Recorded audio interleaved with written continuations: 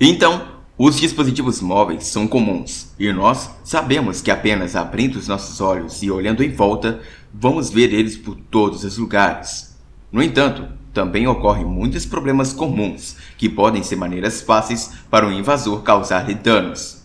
Um dos problemas mais comuns com os dispositivos móveis é que eles muitas vezes não possuem senhas definidas, senão, as senhas são incrivelmente fracas.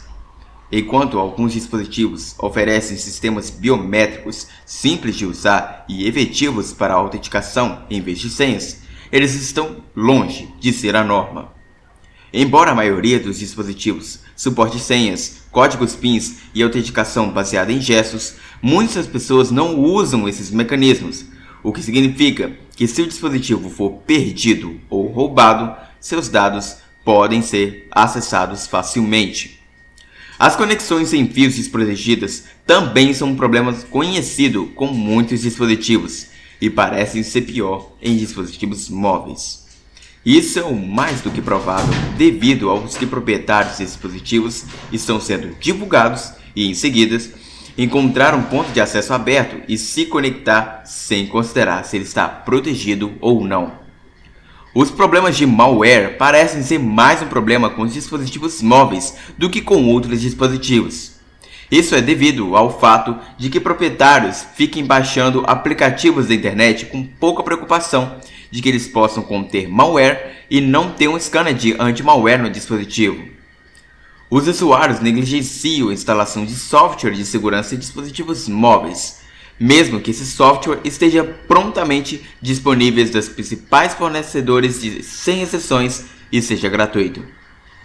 Muitos proprietários desses dispositivos podem até acreditar que o malware não existe para dispositivos móveis ou que eles são imunes. O software de sistema operacional não mantido e desatualizado também é um grande problema. Da mesma forma que os sistemas de desktop, patches e correções para o software de sistema operacional móvel também são lançados de tempos em tempos. Esses patches podem não ser aplicados por vários motivos. Um dos maiores tende a ser um provedor, por exemplo, como a Vivo ou a AT&T, que estoca um Android em algo que inclui seus aplicativos e bloatwares, para não mencionar os ajustes. Quando isso acontece, os patches e as atualizações que o Google lança podem não funcionar nas versões ajustadas. Nesse caso, você precisaria aguardar a atualização do seu dispositivo pelo seu provedor antes de poder aplicar o patch. Esse processo pode levar meses ou mesmo um ano, e em alguns casos, nunca. Assim como o sistema operacional, pode haver softwares no dispositivo que não esteja corrigido e está desatualizado.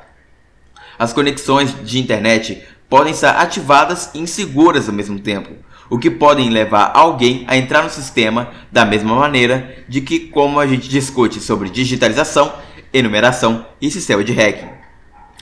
Os dispositivos móveis podem ser roteados ou jailbrokeados, vamos dizer assim, o que significa que se esse dispositivo estiver conectado à sua rede, pode ser uma maneira fácil de introduzir malwares em seu ambiente. A fragmentação é comum com dispositivos Android.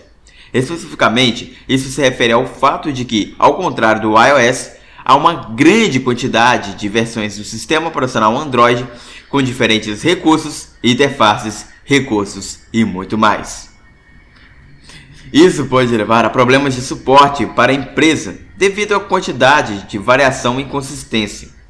Embora esses sejam alguns dos problemas conhecidos que existem com os dispositivos móveis, eles não representam necessariamente o estado atual das ameaças, e você deve fazer a devida vigilância se você estiver gerenciando um ambiente que permita esses dispositivos. Uma maneira de ajudar a obter uma instantânea resolução dos problemas conhecidos na área móvel é usar o Open Web Application Security Project, ou simplesmente conhecido pela sigla OWASP. O OWASP é uma organização que acompanha várias questões com preocupação com o aplicativo da web e também acontece manter os 10 melhores na lista de vários problemas, incluindo problemas de dispositivos móveis. Você pode querer verificar no site periodicamente para aprender os problemas mais recentes que podem aparecer e que você pode usar no seu processo de teste nas defesas dos smartphones que você tem ou que estão conectados na sua rede.